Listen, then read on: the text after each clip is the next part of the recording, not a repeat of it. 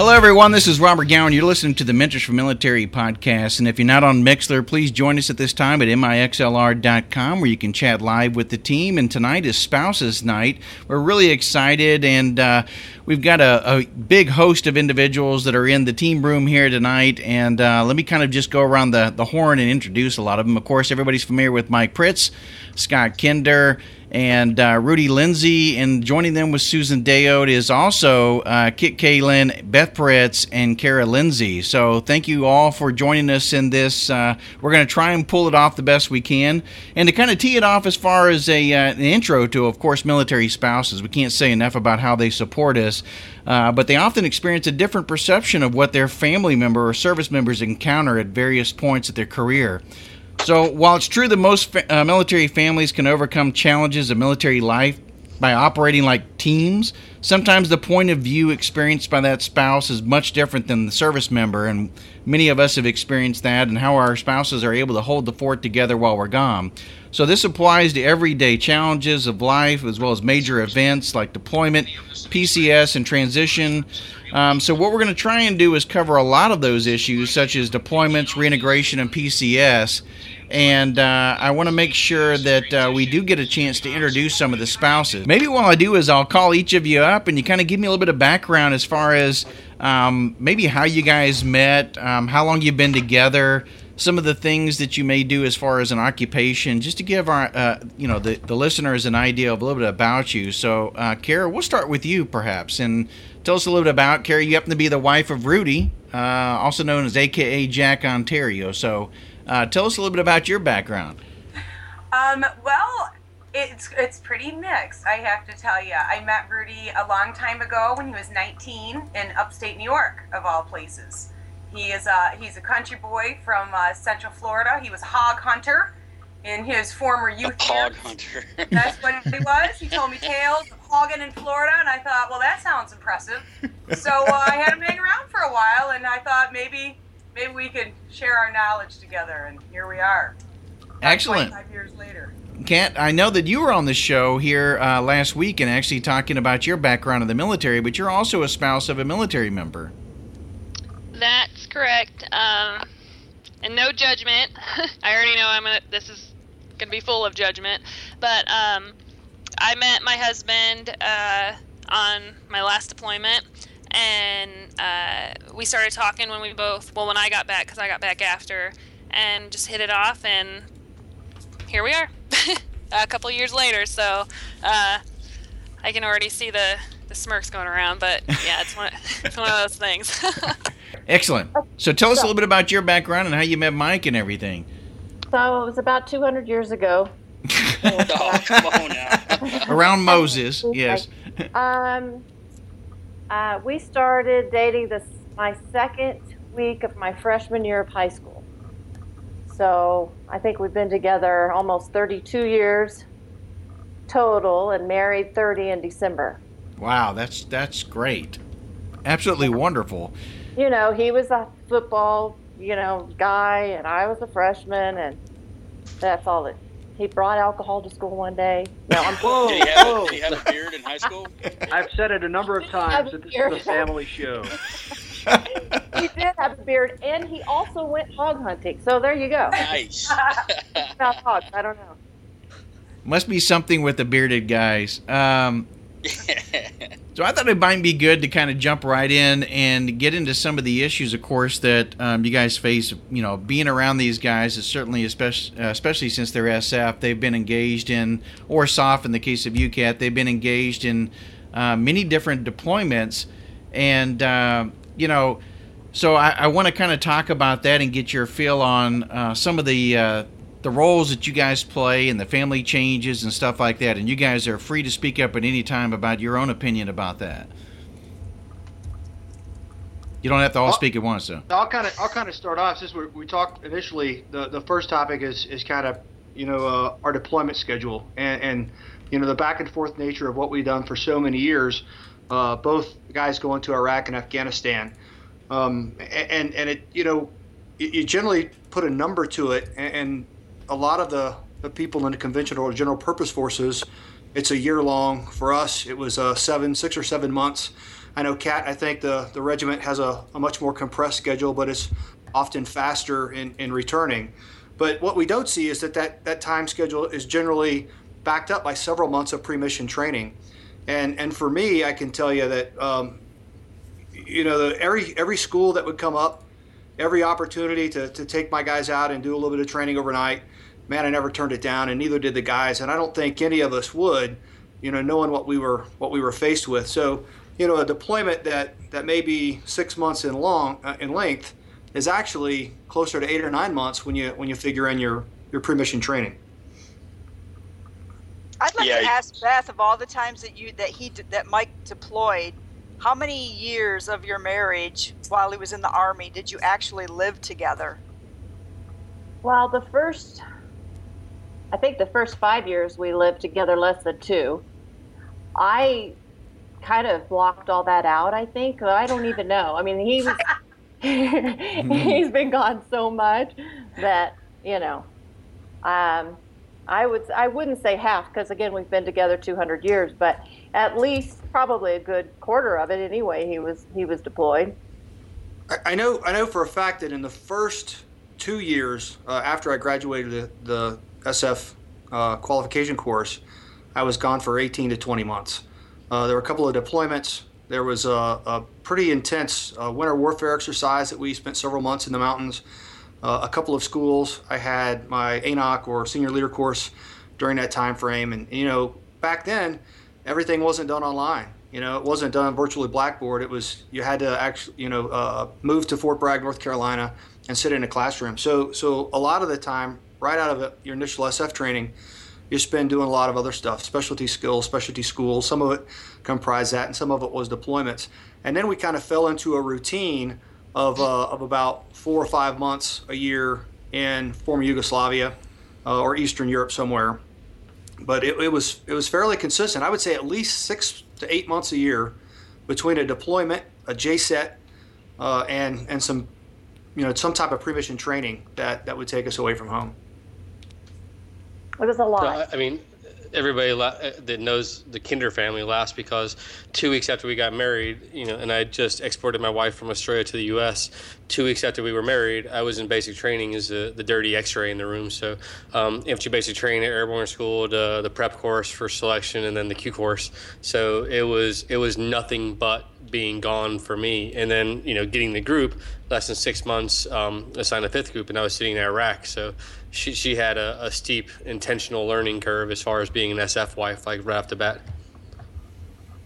And I have to say, just on my experience, having been over there and seen it, one thing, my deployment only lasted 8 months over there, but when I got back, I knew I didn't have to go right into the whole training cycle like you guys do.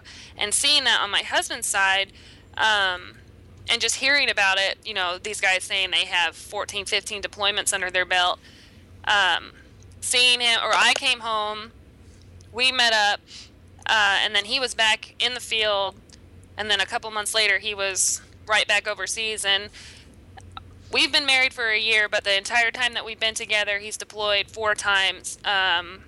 And he hasn't been, this last year, he hasn't been in a non-deployable unit. And I'll have to say, everybody asks me, it's like, what's harder? Is it harder to be the soldier away, or is it harder to be the spouse? And ladies, I give you guys so much credit for having to have gone through the entire training cycle of these guys. I mean, being with them from the beginning and sticking with them throughout the entire thing, because as much as the Army says they're going to take care of you and your families, they don't care, and they don't care about what's going on with the spouses. All they need is their guys doing the job that they ask them to do. And I'll tell all the girls that I know here that their husbands are deploying with regiment, continuing to deploy, I give them 100% credit.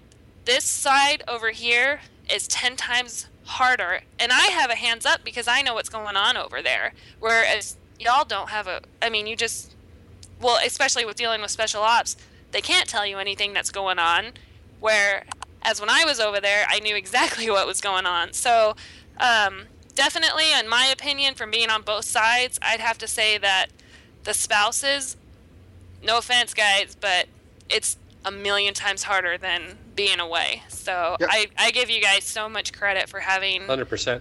Yeah, I agree. I agree 100%, Kat. And I think that, I'll make it even easier for you. I think that our job is really freaking easy. It's tunnel vision. It's singularly focused, right? So as I was approaching deployment, that's all I was focusing on. Once I deployed, that's all I had to focus on. And I had a way, and I think most everybody else on here would probably do the same thing. I had a way of disengaging from what was going on back home. Yeah, it's like a switch.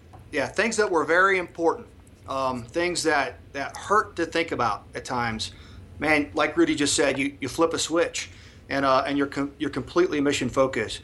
And I think that some aspects of that the spouse also has to flip a switch, because there are things they don't want to know, right? And there's so much going on. They assume the role of both parents. Everything going on in children's lives, everything going on in their careers, they've got to continue to do. Well, all we have to do is go out, do a little bit of mission planning and bang targets all night. I mean, that's really easy. And we like it. No, we love it. It's why everybody joins up.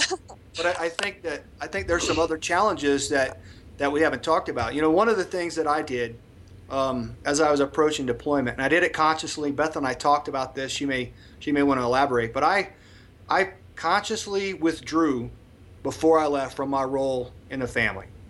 And I think that was, for me, particularly when it comes to discipline of my kids who are in junior high and high school, I didn't want to be, that bad guy, that hard disciplinarian dad like I was a lot in the month or so before I deployed to combat. Because what if, right? What if something happened and the last thing my kids remembered was I was getting on them on something really, really trivial or stupid that, means a lot in raising a child, but in the bigger picture, a lot of the stuff that I would harp on is probably trivial.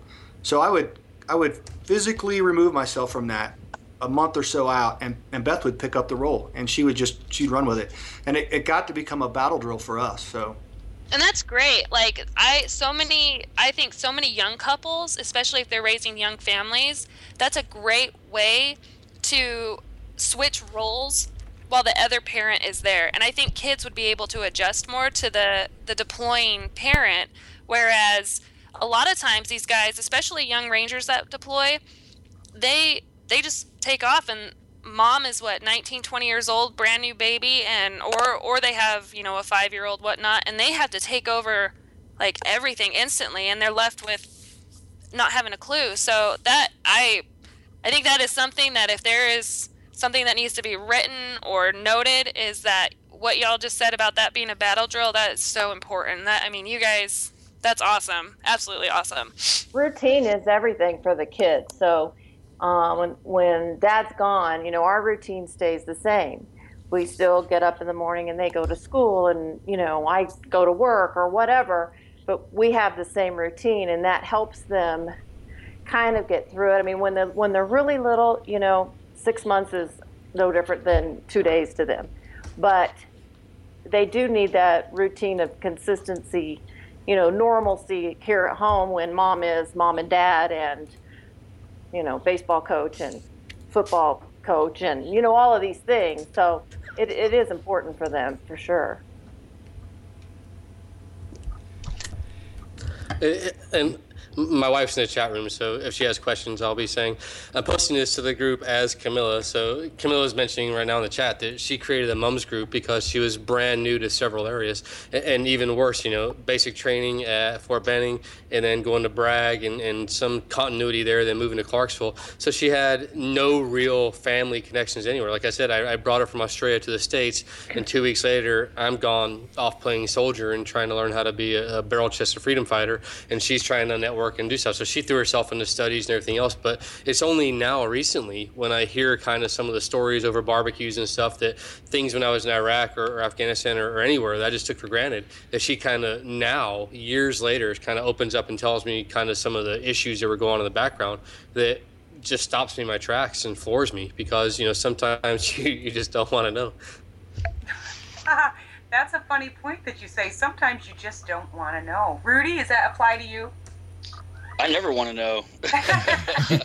No, hey, Carrie, I think this is a good, something similar to that, which you can reference is, I remember being gone a lot, and you would just be scouring the internet for, any kind of nuggets of open source information or anything like that on what was happening in the area I was in? Yeah, that was a weird time in my life. Like, remember in the Philippines, you would send the clippings of things going on in the Philippines. I do remember that. Beth, do you remember those years back, decades ago? I don't know how that just got forefront in his brain, but apparently that stands out to him that was happening maybe while he was gone. Is that what you mean? You just didn't know that's what we were doing? Yeah. Because that was weird. Things go on with you boys that others just do not have any clue going on. I remember when, the world finally realized that there was a problem going on when, 9/11 happened, and they're like, what are you talking about? Like, I don't know what terrorists are. And I remember talking with my other girlfriends, our other SF wives, and we're all like, you didn't know there were terrorists going on. And the reality really hit us that other people don't really worry about things like terrorists and stuff. They really didn't, and that wasn't part of their daily lexicon, whereas it had already been ours for over a decade. Abu Sayyaf in Philippines, and just different encounters, and they're all kind of like, but we're not at war. What do you mean? They would have absolutely no clue whatsoever what was kind of going on in our world. And so I found out that our world kept getting smaller and smaller and smaller. And I don't know how you ladies, how your circle goes, but it is. By the time you get to the point where you're in a specialty unit, most have been weeded out that are not of similar mindset. We find ourselves kind of amongst ourselves. And so we find similar background stories. We're just matching up going, well, it sounds like my story. Oh, another hog hunter. Yeah, we're all on kind of a mold. Right? You can't make up how many things we probably all have in common and similarities and experience. You probably can't. We could have so much coffee together and probably laugh our heads off if we weren't being recorded. I would probably just be like, remember this time? And you guys would be like, oh yeah, but we can't record that wouldn't be a family show, by the way. There would be words coming out that you couldn't air. Totally. Like, I would be interested in that conversation, but I don't know how far you go. So I'm kind of just listening, going, so what's the tone? We're going to talk. Okay, deployment schedule. I think we all can nod. We all go, we don't know what a deployment schedule is, because it just means you're not around. You're just not around.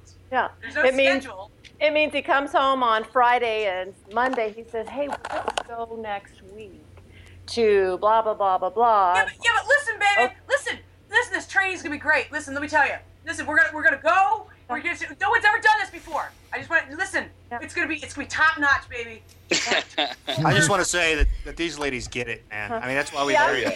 Yeah, exactly. Pictures, right? I would get pictures of where he was, and then cool things he was seeing. And I told him I was going to start taking pictures of myself at Walmart and at the store, and say, look what I got to do today. Totally. They're wearing crash helmets. They're like driving cars. Right. We're at Walmart going, is this our one? Yeah. So what's cool you're talking about is how much it sounds like that Rudy communicated with you and how much I communicated with Beth. And it's something. I mean, I'm not trying to steer it, but it's something that a lot of guys don't get, and a lot of folks who deploy, they're under this. And Robert and I talked about it a little bit earlier in the week. I mean, I also deployed in the first Gulf War. I was in Korea in 1988. Back then, I had a payphone that I could call home from, and in the first Gulf War, I was able to move to a site that had telephones twice in 7 months. Other than that, we were scratching out a couple of lines on the back of an MRE box that was getting sent through the military postal service. That's how you communicated back then. But in my time in combat, in post 9/11 world, we've all got satellite communications. I love that you bring this up. I'm sorry to interject. No, Mike. Go ahead. That's what I'm talking about. The ability to talk every day. I still have some of those MRE backs, by the way. Oh my gosh, see, Beth did it too. All right, we just moved our 18th move up. We did. This is our 18th move we just did. And I brought along some of those, quote, MRE notes. I saved them all. And oh my gosh. I have them all. And they're like, my fiance like, we got all these papers. I'm like, touch my papers. No, you won't. They go right in here where I've dragged them the 18 times. I'm keeping them because this is how we used to communicate. And there were no phones. There's no internet. You never saw each other. You never got this ever. I would actually have my wife start writing letters to me a month ahead of time. Right. Oh, So that way I could get mail. It always stunk when you didn't get mail out there. So annoying, right? You're like, I want snacks. Start sending them now. Hey, that sat phone can be a double-edged sword, though, can it? It definitely is. Kara? Yes. That sat phone's a double-edged sword, though, isn't it? Are you Oh, you know what? Listen, I don't know how, because I don't know. I could just go off with a lot of coffee, but, those satellite phones can be bad and good. I think I know where you're going with that. Rudy always interjects with excitement. Rudy's very exciting. He doesn't like to be moderate. Has anyone met Rudy? I'm pretty mellow. He's yelling. I've met Rudy, who's always very reserved and mellow. Rudy's always like, well, let's get to the fun stories. But the exciting ones, and we do have a lot, as I'm sure everyone does. I'm sure he's referring to our sat stories and tops of mountains, and they go out right when the explosion goes off, and then the phone goes dead, and then that's the end of it. Yeah, those are fun. Those are really exciting, fun calls. Like, they come at 3 a.m, they wake you up. You're like, oh my God, I haven't talked to him, in over a month. And then you talk to him, and it's all like jabbered. It's that delay. It's all weird. Conversation's off. You don't even know who you're talking to. You're just like, I miss you. You just say like all these obligatory things you should be saying. And in the guy's defense, it's hard to Mike was talking about earlier with that switch. It's hard to switch that back on and re-engage. As bad as you want to, it's difficult to. Like, what do you even say? Like, what are you thinking? You're like, I'm on the side of a mountain. I don't know. Are you the lemonade? I mean, what do you even ask them? We have a switch. We have a switch too. Yeah. Oh, you have to. Yeah. Yeah, we have a switch because, and this is one of the things that I would tell the new young wives. I would say, when things happen at your house, and inevitably you're going to have a teenager, and stuff's going to happen. And when that happens, you have to make a choice, and you have to say, hey, can he do anything about this? If the answer is no, then he don't need to know. If he can't fix it, he doesn't need to know because he has so many other things on his mind that, we are one of our kids going out. You're a good soldier, Beth. You're a good soldier. One of our kids failing something, which ours didn't, by the way, just in case they're listening. But he doesn't need to know about that because he can't fix it anyway, and it's just going to be something else to weigh on his mind, and there was too many things else to weigh on his mind. So, both Beth and Kara, and probably Susan, probably you too, and not to ignore Kat, but Kat, I don't know if you experienced this or not. If you did, by all means, chime in. But the three of you guys kind of fell into the role of being a senior wife or a senior spouse for the wives groups or the team wives. What was some of the advice you guys gave some of the younger wives? I tried to steer clear of all of that stuff, but if I was asked, when Mike was when Mike got his first got his battalion, he would make me go to the FRG meeting. No, I'm not talking about FRGs, man. You and Carrie are. Yeah, because my job was to keep him away from the cookies. That's the only reason I was there. No, I'm talking about internally on the teams. The spouses are fairly close usually. Yeah, and you have to kind of feel out the wives and see, are they in a rainbow-colored bubble where their husband's in Disneyland? Because if they are, you need to. Because Mike kept me pretty well informed. I mean, he didn't give me details, but I knew more than most of the wives. Yeah. So. And how annoying is that when they're all like ding dong dingery? I had one that sang the ABCs and literally put her hands over her ears. I was aghast. I was like, are you serious? You really gonna sing? Serious? Then why are we here? Like, I get the wives together and she's all, oh, ABC, don't tell me, And I was like, all right, we gotta go. So everybody, we're gonna do something different. I don't know. I don't have any time for that. I can't play la la. I'm sorry. What's the point? No, but Kara, so some of the younger wives, Kara, I know they asked you questions, especially some of the guys that had their first deployment or whatever, and they knew what team they were on and what we were doing and all that. What was some advice you gave them? For our wives, I have to tell you, I'm so proud of our team that we had. We really did. I have to say that it must have won the lottery, I guess, getting up with the group that we did. Because Which one? When? When we were in Washington, and we were in the first group, and I just thought, well, this is it. We're in. Let's do this. Let's go. We're in the stands. We're gonna be together. And we were brand new up there, and we didn't know anyone, and we were there for 13 days before you left. We had just moved into Olympia, and I thought, well, no time like the present. Might as well get together. So I just kind of got the list out and said, this is what we're doing. And I found a meeting hall place there, and we all got together, and I kind of just said, this is the way it's going to be. This is a closed room, and I kind of made up rules and acted like I'd done it before, which I hadn't. But I was married to Rudy, so I just kind of rolled with it. And so they all just kind of went, oh, well, she must know what she's talking about. And I was like, well, yeah, because, whatever, I don't even know, some kind of crazy stuff. And they all kind of joined in with that same mindset, and before long we were all echoing each other, and then we started, like, their realness came out. The fakeade went away. You got the hardcore real. So we're pretty intimate, tight, close, because we had a no-tell policy. So if we ever got together, then that was the deal. Nobody spout. It was like a no-tell room, and I have to tell. Look, I'm smiling even saying it. Because it was an amazing group of women that we had. We were all very tight. Nobody sang the ABCs in La La Land. But what advice did you give the younger wives? No, I don't give advice. I only talk if spoken to. So if they ask me a question, they better be prepared for the answer, because wasn't going to sugarcoat anything. That's smart. I gave it. Yeah, and I don't know. I didn't have any advice to give, because then I was new. I was just saying, I think that maybe that is the advice. Maybe that's why she's like, I wouldn't give it unless they ask specifically. I think actions say so much. And if you act like a leader, people will follow you, and you'll be a leader. And I think that's the best advice to give. I guess if you have to say it, I think actions say everything. If you're a new wife and you don't know what to do, act like you do. Right. Act like you know what you're doing, and you will. Don't flounder. Don't be a victim. Don't cry. I don't know what I'm doing. Don't whine. No, whining's bad. Don't whine. I have no respect for it. So I think that is it.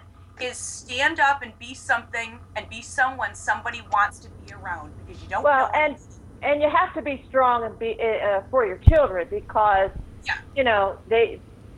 that weakness breeds weakness. So if they see that, that's right. And that doesn't help them in their process of missing their dad or whatever. So you got to be strong. You got to have good coping skills. And if you're watching your mom being a weenie, I'm lonely. Get over it. They're kids. You're the adult. Get up. You're not whining. We have a no weenie, no whine policy. Yeah. I think, is that standard? I draw a circle, imaginary circle around myself. That's the no whine zone. So you step inside that, there's no. Gloves are off if you're going to come in there and whine. Well, because there's too much to do. There's no worrying and no whining. There's action, there's preparation, and that's it. Yeah. There's no time. And when I get new wives in, and they'd be, our new ones, you have to help them. But they need inspiration. And so if you my thing was to make a team. And because it worked for the guys, it was all I knew to mimic. I don't have a family. I bet most people don't either. Most of the guys don't have close family. That's why we're all in this team. That's how we all ended up, I think, in this spot together. And I think, well, why not mimic then? Because it works for the guys. I've never seen a tighter group of men in my life. Well, I was in the military for a short while myself. I had great relations always with my peers. We were a very tight team. And so when I got around the Special Forces wives, and we would, as the years went on and I got older and older, here I am, and we would get these young girls in, You know, they got a whole different set of challenges that we didn't have at that age, and a whole different set of advantages that we didn't have at that age. So, you know, trying to adapt. And Kat, so I'm so glad that you're here. You've got this modern type of perspective and influx, which is essential for us to keep growing and learning and sharing information. You know, that's how we all help each other and try to get through these things, not to be a survival, but to get through them so we can all have some semblance of a happiness of a life. Like, we don't want to just survive. That's not good enough. We want to survive and be happy and be proud of ourselves and have a reason to keep living, for crying out loud. So what was the scariest thing about when both Mike, Scott, and I, and Robert decided to transition out of the military? Something we had been involved in for so long, and it's really one of the only things that we knew. What was the scariest? What was it like from your guys' perspective? Sue, what's about your perspective? What do you think? Can you hear me? Yeah. Yes. Sue can hear us? Yes, I can hear you. Oh, there you are, right there. What's your perspective on that? What do you think about those boys transitioning in? Well, like, because I served 22 years, and I think I had a little bit different experience. So I'll just give you a little background. So I spent, I don't know, a number of years on active duty as a single parent. And so I always had to reach out to the wives to babysit my children when I needed to go out on training operations. And so, like Beth said before, you kind of have to feel them out, and you got to talk to them, and you got to figure out who's going to be best for your children and whatnot. And I was always a very, very strict parent with my children. They'll tell you that I'm not the nicest mom in the world, and I'm not going to win Mom of the Year anytime soon. But I would always make sure that I placed my children with another military family that I thought would provide the same discipline. And I think I typically steered towards families that were older, staff NCOs, E6s and above, or officers, because the younger wives just didn't know. And I couldn't fault them, because when you're newly married into the military, you just don't know what you don't know. And the only way you're going to learn it is by going through it and learning it the hard way, right? So if you're lucky enough to put yourself with a group of women who've been through it and you can learn from them, great. But if you don't, then you're kind of hosed, and you're going to end up, having a bad marriage. But when I separated, so let me back up. So I got married. My husband lived in Ohio. I was stationed in Kansas City, Missouri. Then I got stationed in Virginia. He was still in Ohio. So we never lived together. And then I retired. And then I moved to Ohio. And then we had been married for almost, 3-4 years. And then now all of a sudden, we're going to live together. And so he would not come on the podcast tonight. I did ask him, but I asked him questions like... Is he in the other room with like an ice pack and a beer? Is he over it? Yeah, he's hiding. Over it.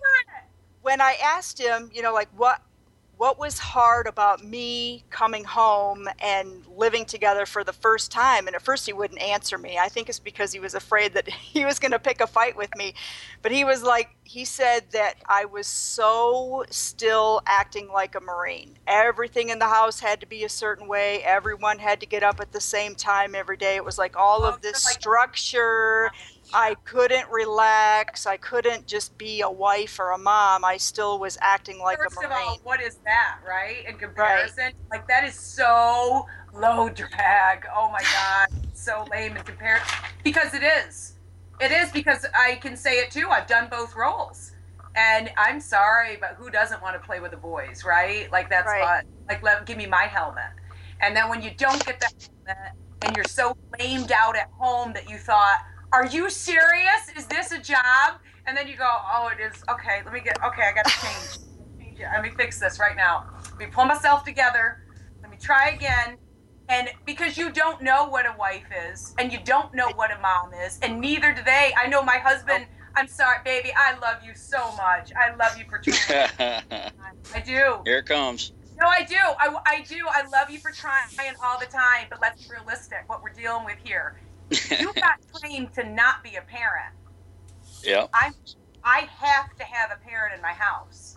So I think it's so strange, and it's got to be an amazing challenge to have your wife tell you it. Like, I'm just saying, from your skill level, when I look at you and I say, no, stay in your lane. You're in teacher mode. And I know you're looking at me going, you know what I do? I know what you do. But we're in parent mode, and we're trying to do the switch back and forth. And I love you for continuing to try, because it is so difficult that Rudy and I laugh about writing a book because no one would believe the things that we have. You can't make it up. On that note, Kira, my wife in the chat room just wrote that she was having a stressful day when I was on the team and complained about the stress of work and being a mom and to another team wife. And the team wife just told her, like, hey, look, deal with it. You knew what you were getting into.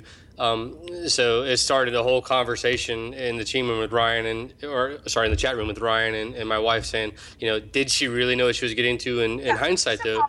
Yeah, I don't like that. I'm sorry I don't like that she said that.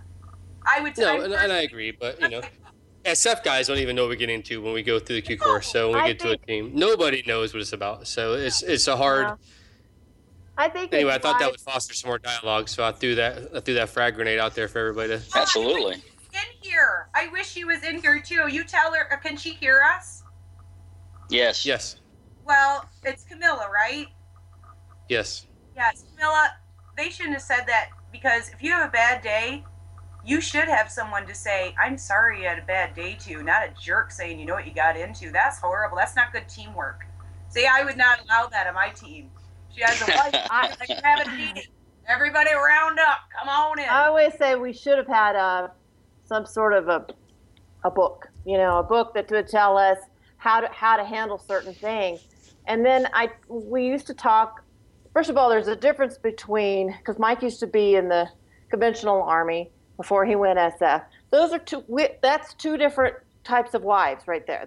They're completely separate. They really are, because they see things a little differently. Because how long did you have before you transitioned over?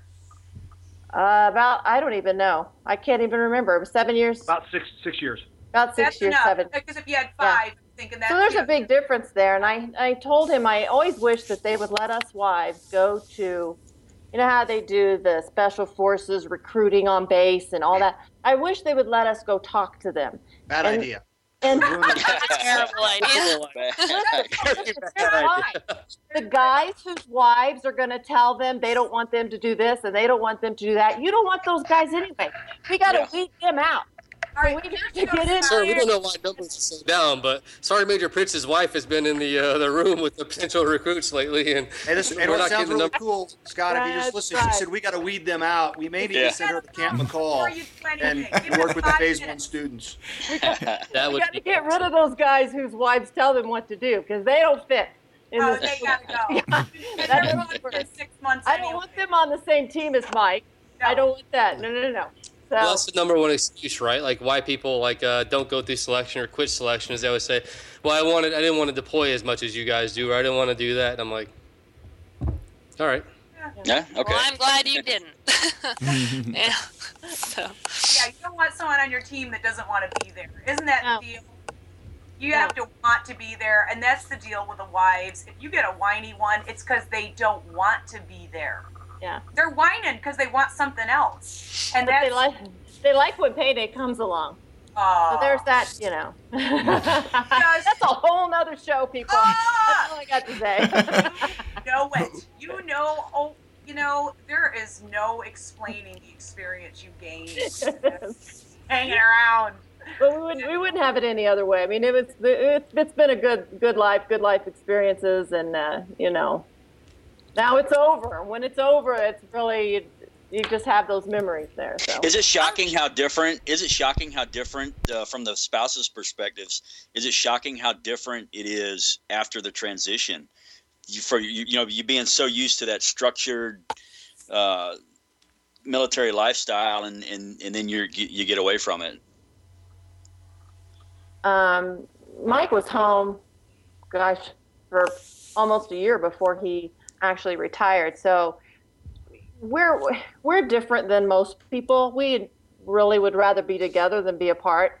Some people, people always said, you get used to, did you get used to him being gone all the time? And my answer is always, I don't want to get used to it. I don't ever want to be used to him not being with me. I just learned to tolerate it a little bit more each time.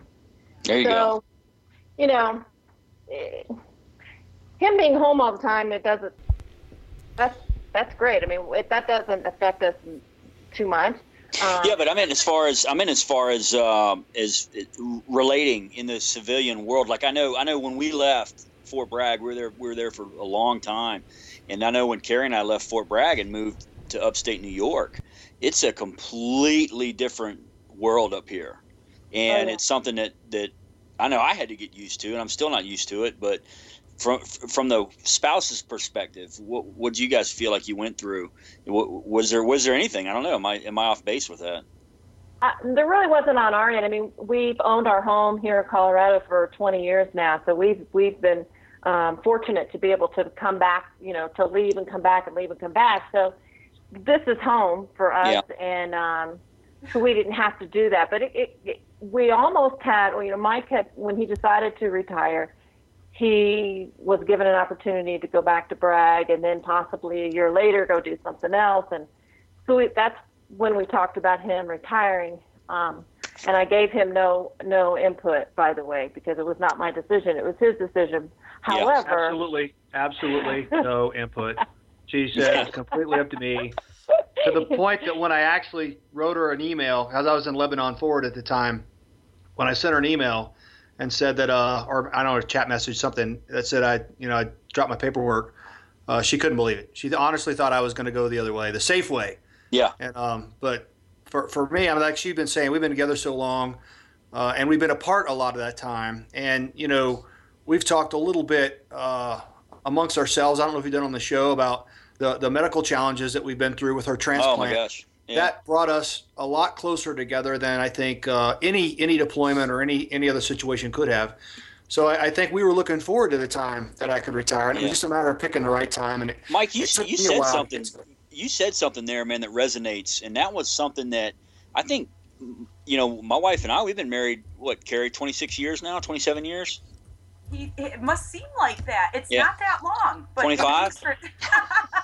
Something like that.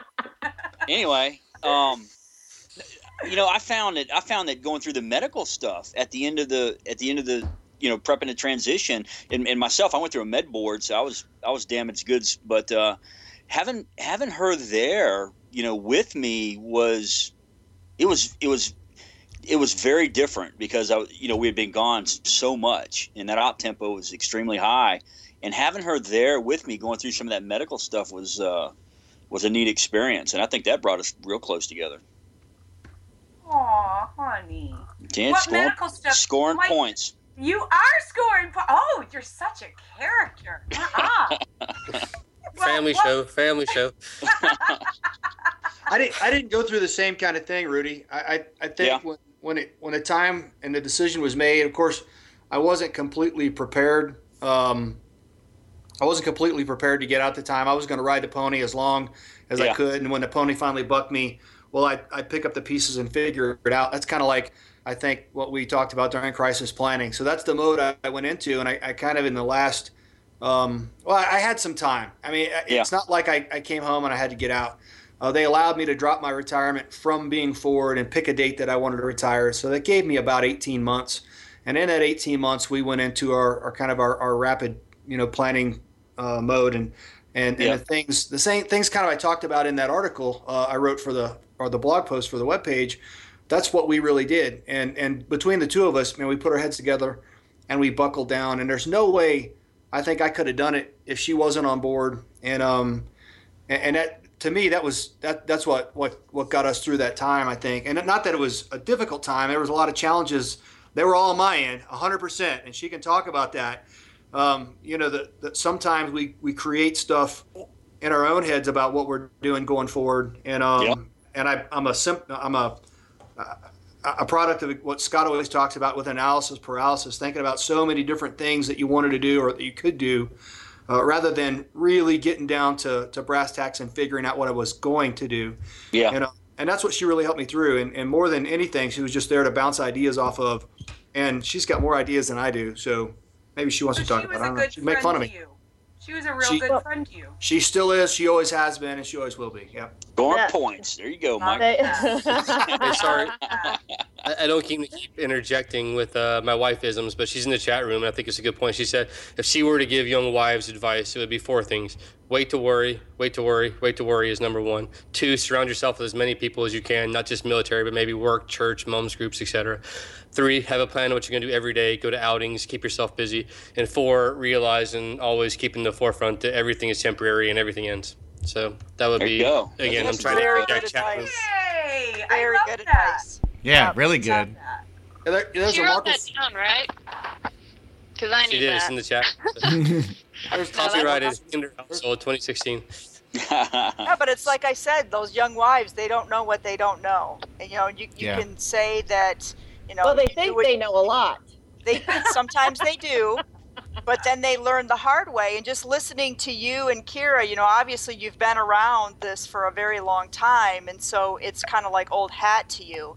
But for, I have a niece who's married to an Army guy at Fort Hood, Texas, and they're having issues, but they're young, right? And he's always gone. And so I have the same conversations with her about you got to suck it up, tough it out, just wait, But, I think advice can only be taken if you're really open to receiving it, and sometimes when they're young they're not open to receiving that advice, right? They have to live through the hard stuff themselves before they're really going to learn it.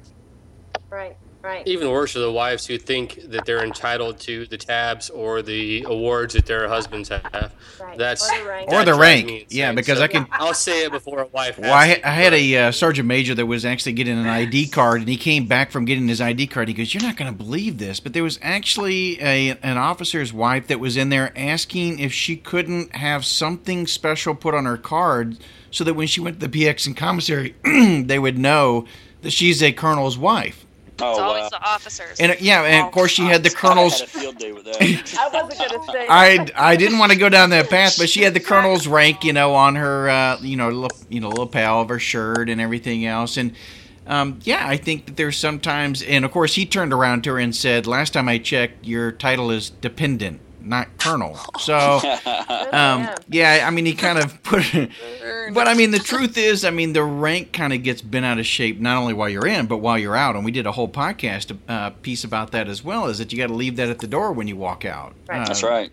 Well, it's not only rank; it's rank and awards and accomplishments and tabs and units and anything else. And group guys are horrible at it as well, right? Because you're in an SF group or assigned a Ranger battalion, it's not a classified assignment. So, but the wives get even more secret squirrel about it sometimes, the ones who think they're entitled to the cool guy status of whatever's happening. So sometimes you just got to check that ego again and just realize that nobody's entitled to. What's interesting about that is, so when I got back and I went to a family group thing with my daughter, and everyone had heard and we, perfectly legal. Neither of us were married. We weren't seeing anyone else. It was one of those things. But so prior to my deployment with going over there, some brilliant officer decided to shoot out an email through FRG asking the wives for their opinions, and this is in regiment about. And I don't know if Beth or Kira, if you guys, this was when these guys were in, but they asking how they felt about females or women working alongside their husbands. Well, this, I'm telling you, blew up into it was disgusting, the comments that came out about, because their husbands had told them, I don't work with women. Women aren't involved. Like, we go out, it's just a bunch of dudes, and that's what they were used to. But, back when I deployed with them, this was 2011, it just put a target on our back. So, luckily, I think it's a maturity thing, Kat. Oh, really, absolutely. Because my team was one of the first teams, if not the first, where we had a female on our team, because we were doing some specialized things. But Carrie, you remember Amy? You don't have to say her last name, but you remember Amy was on our team. Of course. Yeah, I do. And again, I think it's a maturity thing if spouses are getting bent out of shape because their spouse is working with the opposite sex. Well, and the interesting thing about that is that you know your spouse well enough, and you're both adults. But when I get back to my original bringing my daughter to this event, I had such a target on my back by these spouses because they're like, oh, that's the B word that married Ranger, and she was over there, and you know what was going on, and it just on and on and on. And I never again went to a meeting when it came down to social events. I'm like, no, I'm sticking my butt home. And it's like I shouldn't have to feel bad about my service or the fact that I met my husband overseas, because just like other civilian side spouses meeting each other, whatnot. But I just for me transitioning from military into the spouse and having to play that role with the FRG, which is terrible. My inbox is completely flooded all the time. It was bad for a while, but like Kira, you said, you had your team, and I think of that like with regiment. You have a bunch of younger guys, not a lot of camaraderie among the wives, and I am super jealous of the fact that you guys have, how many guys are on a team? 8? Anywhere between 8 to 12. 8 to 12. Okay, so the likelihood of having a lot of women supporting each other, especially when their husbands are gone. I mean, you guys you get super tight knit, but for me it was like I need to link up with and honestly, when it came down to conversation, I'd link up with my husband's buddies that I had deployed with before, and they would introduce me like, oh, this is Kat, she worked with me, she knows what's going on. And a lot of like the older wives, like E6, E7 spouses, they were all about it. They're like, oh, it's nice to have somebody that knows what's going on. If we have questions, like you can explain it to us on a spouse level. But at first it was nasty. It was not, and that's like you said, it's a maturity level, and I really think they were trying to set us up for failure by sending out that email. But that wasn't. I'd say that first year back was a little rough. So sounds like it. Yeah, it was terrible. We didn't have email when Mike and I first got together, so that was snail mail. They never bothered sending stuff out at that, tablets. Yeah, on the rock with the. Kat, though, I think a big difference too is because we're so close. You're talking about an 8 to 12 man team, and not only are we close when we're deployed, so our wives stay close, but we're close when we're not deployed. We do a lot of things, at least. And maybe that's changed some of the culture lately with some of the younger guys coming in. Maybe Scott can talk about that. But I think I've been in SF for a long time. We did a lot of things when we weren't deployed that kept the team together, that brought the wives together. That was all a social environment, and it wasn't. Yeah, it wasn't the kind of thing where it was formal and an FRG. Man, I don't remember having an FRG in a special forces group until after 9/11. Yeah, it was just something we did by nature. We were always together. We always, weekends, team parties, Friday nights. It must be universal. This is what Mike's saying. I'm sorry to interject, but I want to hear from you because they know, and it's hard to be able to just say to another wife, remember the transition, how this went with these wives. The ones that wanted to be in stayed. The ones that were there, that were married young, for the whole paycheck and that whole romanticized fantasy of marrying a soldier, 6 months and they're out the door. But the ones that stayed and the ones that made it, meaning the ones that, they didn't fall apart, they're still committed and they want each other, it's because of that factor. There's something there that made them want it to begin with. That's why they stuck around. And it's somehow, I think these other people lost the want, maybe when they're... Keyword passion? Well, passion, yeah. It probably is passion. It probably is. I don't know. There's a desire there to want it to begin with, and unfortunately I see a transition when it happens with the military spouses that don't, quote, make it. I think it's maybe... I think maybe they lost their want. I think maybe that's it. And I because I want to make sure that we can try to keep intact those that made it through this weird kind of selection thing that we all did, you know, staying married, being through all these deployments, decades of this type of lifestyle, and then to come to the end when you transition out. And unfortunately, I mean, we do have friends, they didn't make it and they split. Well, they transitioned out. I think something that's really important too is that you tend, like, spouse or family couples that stay together, they tend to gravitate towards each other, and then that support system just grows from there. So for me, I was initially put into this situation where I wasn't surrounding myself by the people that because I know the relationship that I have, and it's not just, you know, 6 months paycheck and then I'm out, you know.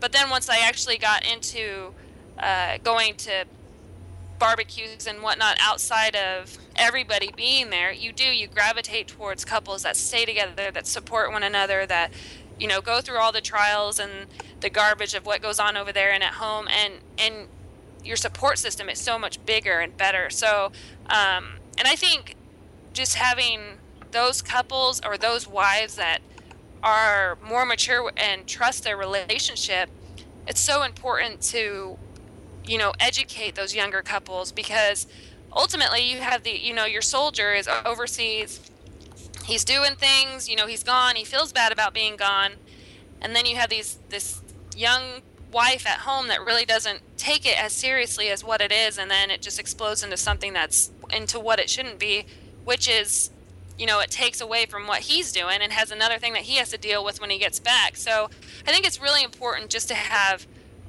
you know, mature wives influence these younger generations coming up, because they really don't know, and they don't take it as seriously. Back to Mike's point, though, and I couldn't agree with him any more than possible.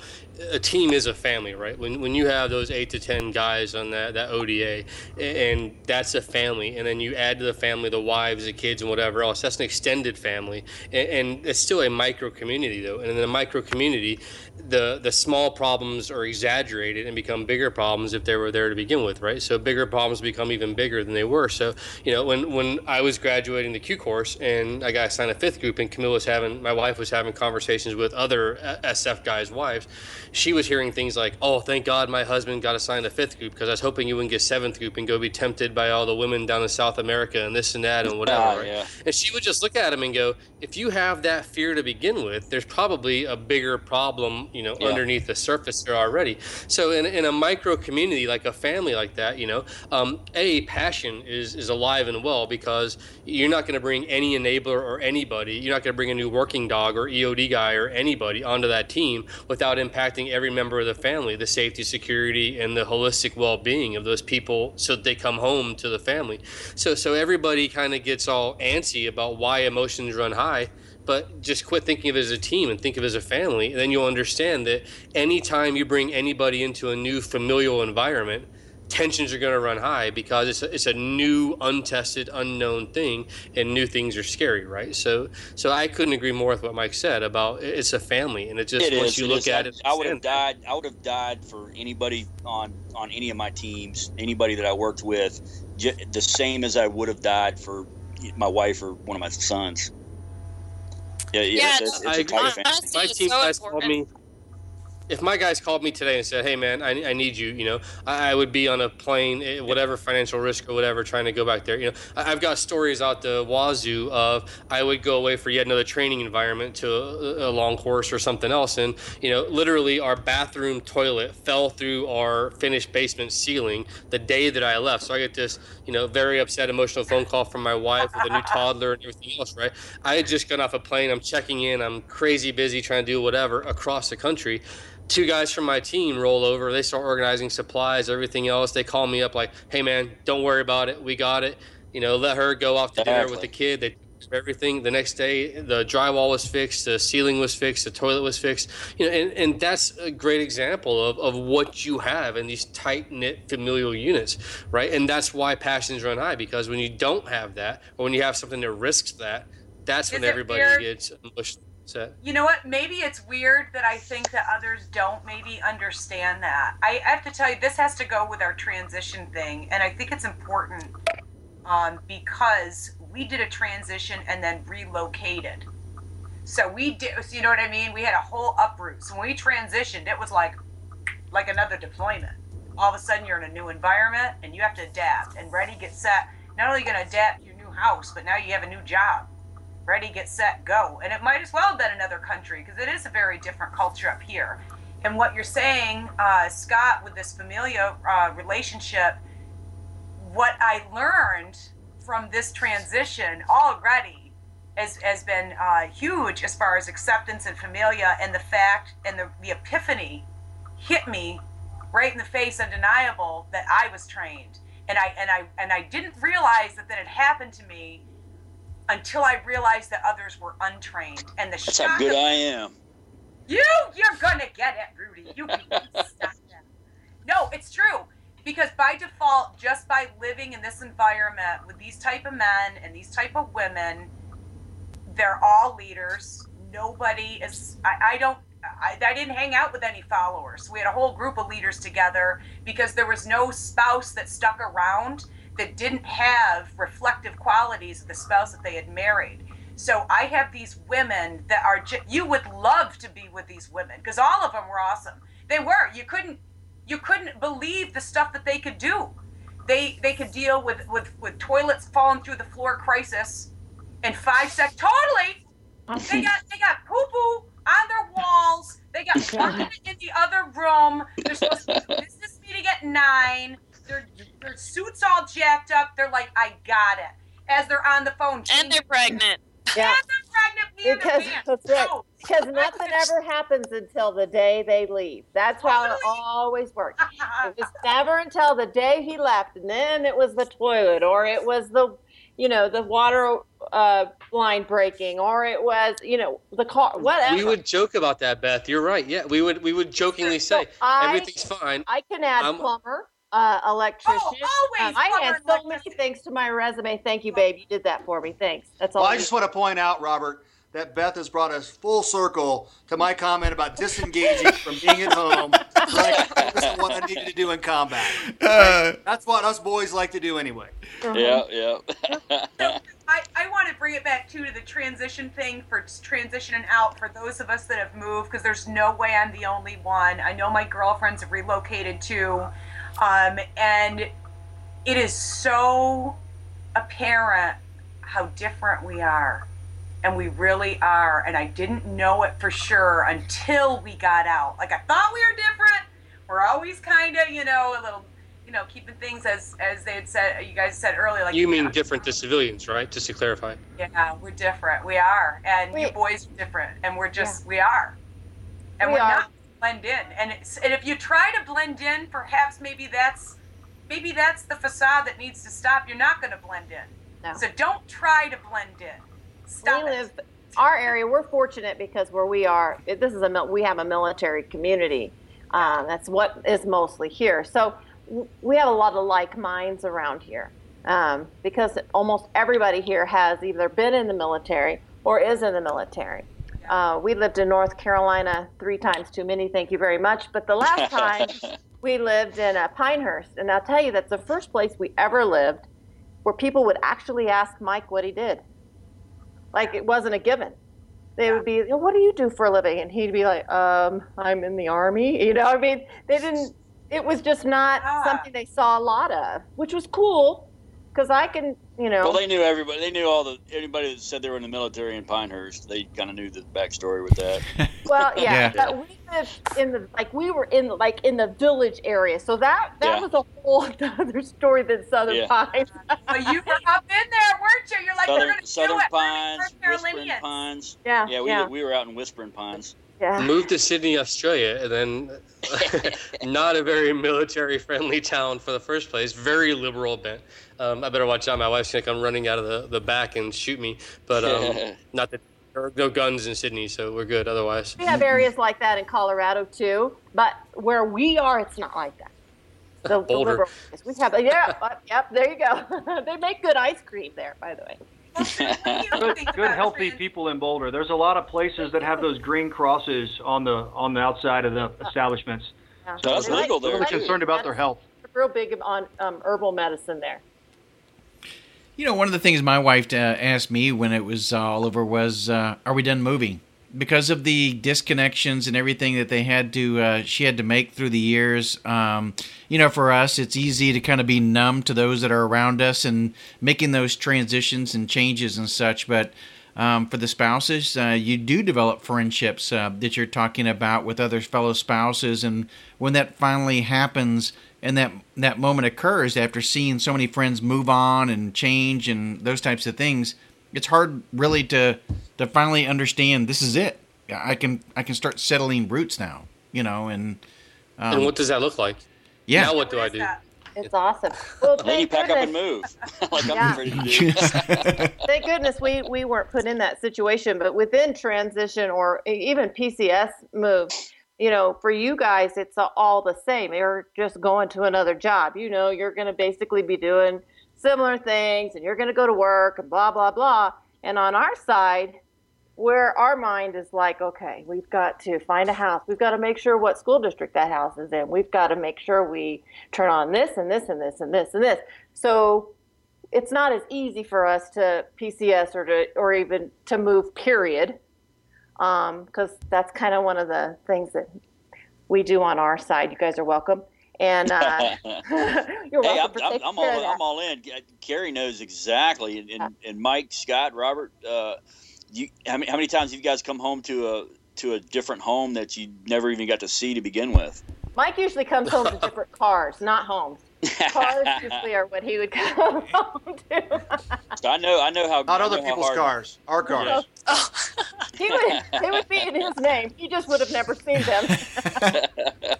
We tell stories here in Australia about when we moved to, when I left group and went the federal route to be a program manager. We were in Wilmington, North Carolina, outside Camp Lejeune in Marsac. So I showed up a month before my wife. She was still transitioning herself in her career in Nashville and everything. But I found the house, and I was walking through the house with my phone on my chest and kind of, just taking videos of all the corners and whatever. And the realtor, even Wilmington is a pseudo-military town, and the realtor was blown away. But now we tell that story to people that we bought, and the day that she first saw our house that we lived in for 5+ years was the day we closed on it at the lawyer's office. She had never walked through it before. So, when people hear that, mostly though in the outside the military world, it blows them away. They go, "You found and bought a house?" I'm like, and I would have trusted her. I just happened to be there. If she found it first, then it was no big deal, Right. But to us, it was just the way things were.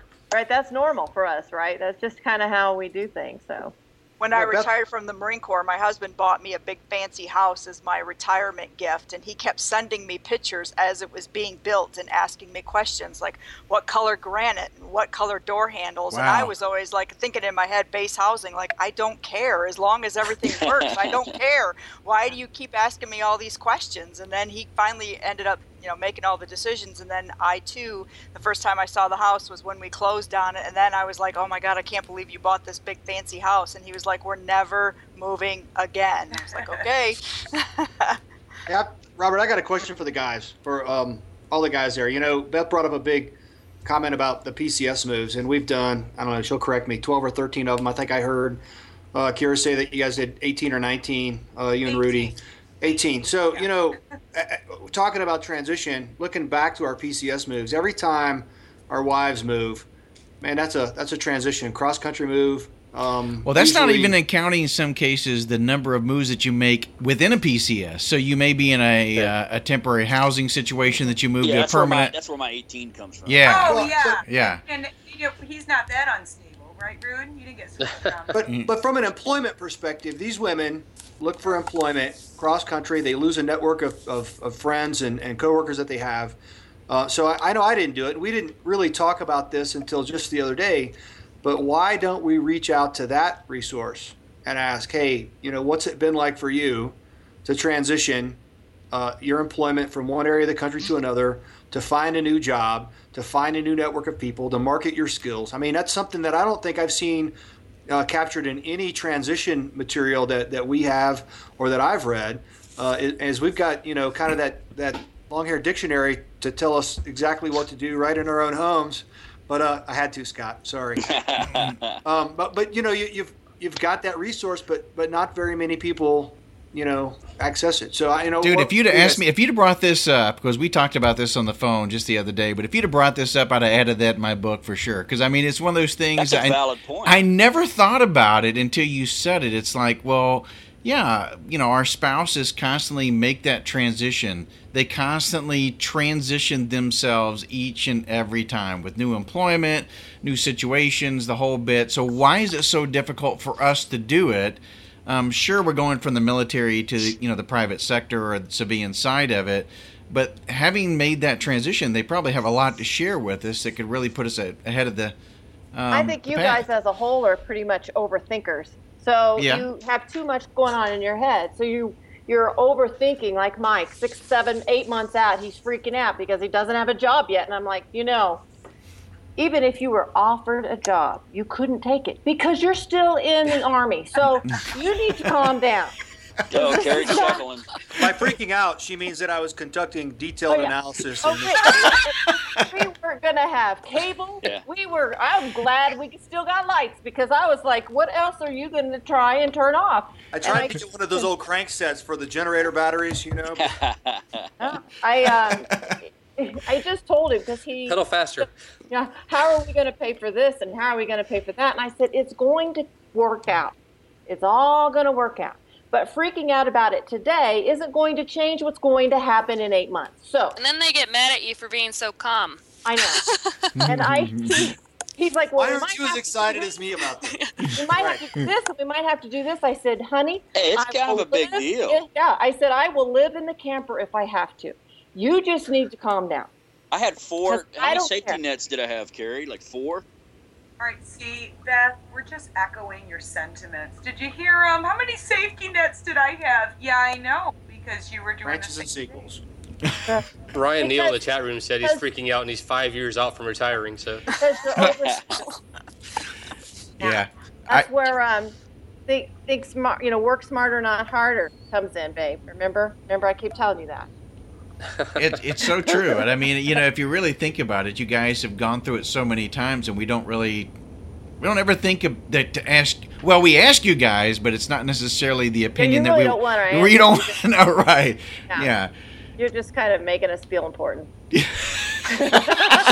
it's kind of a big. I mean, at least from the guy's perspective, at least from mine, it was like one of the biggest things that I'd ever done in my life, and it was like it was real for the first time.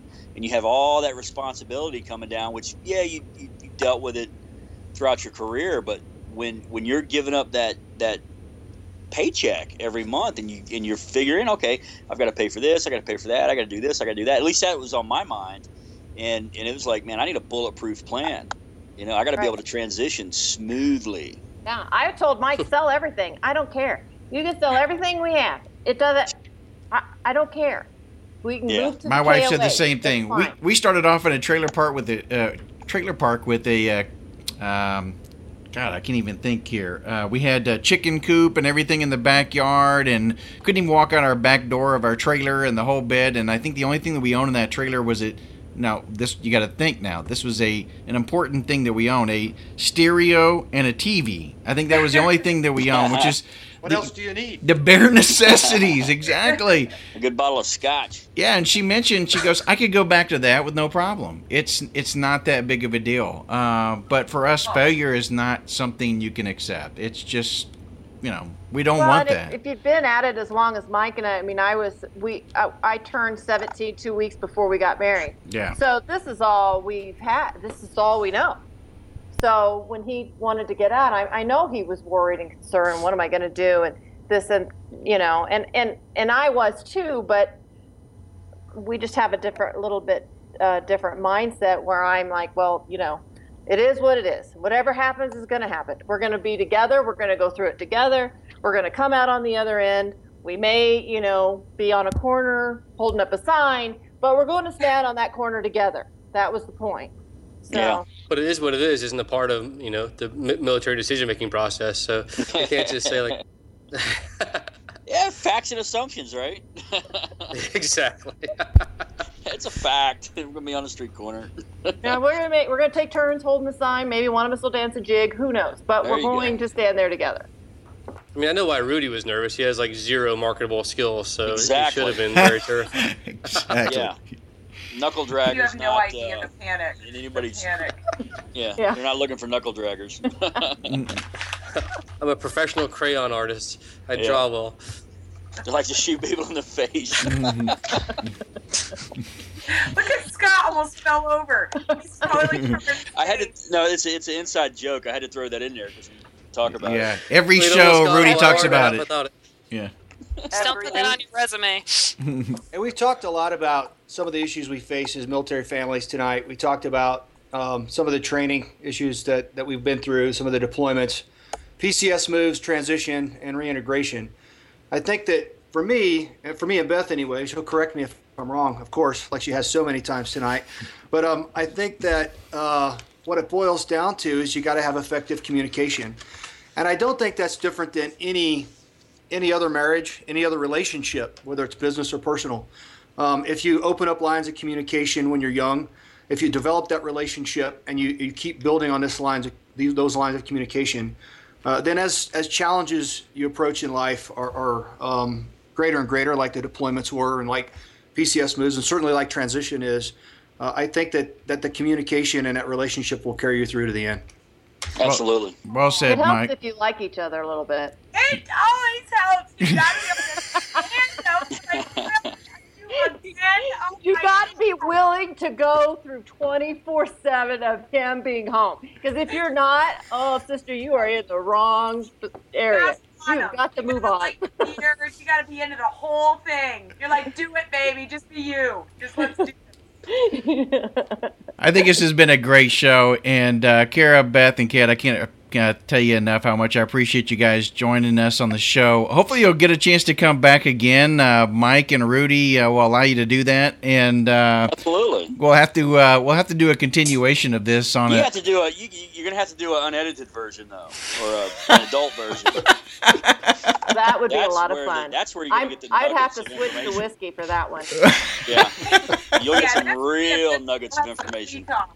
And next time we'd have to get Camilla on too, so we can hear her voice, because she's probably pretty sassy too. Yeah, my wife would not even come on at all. So I was kind of I wish she would have.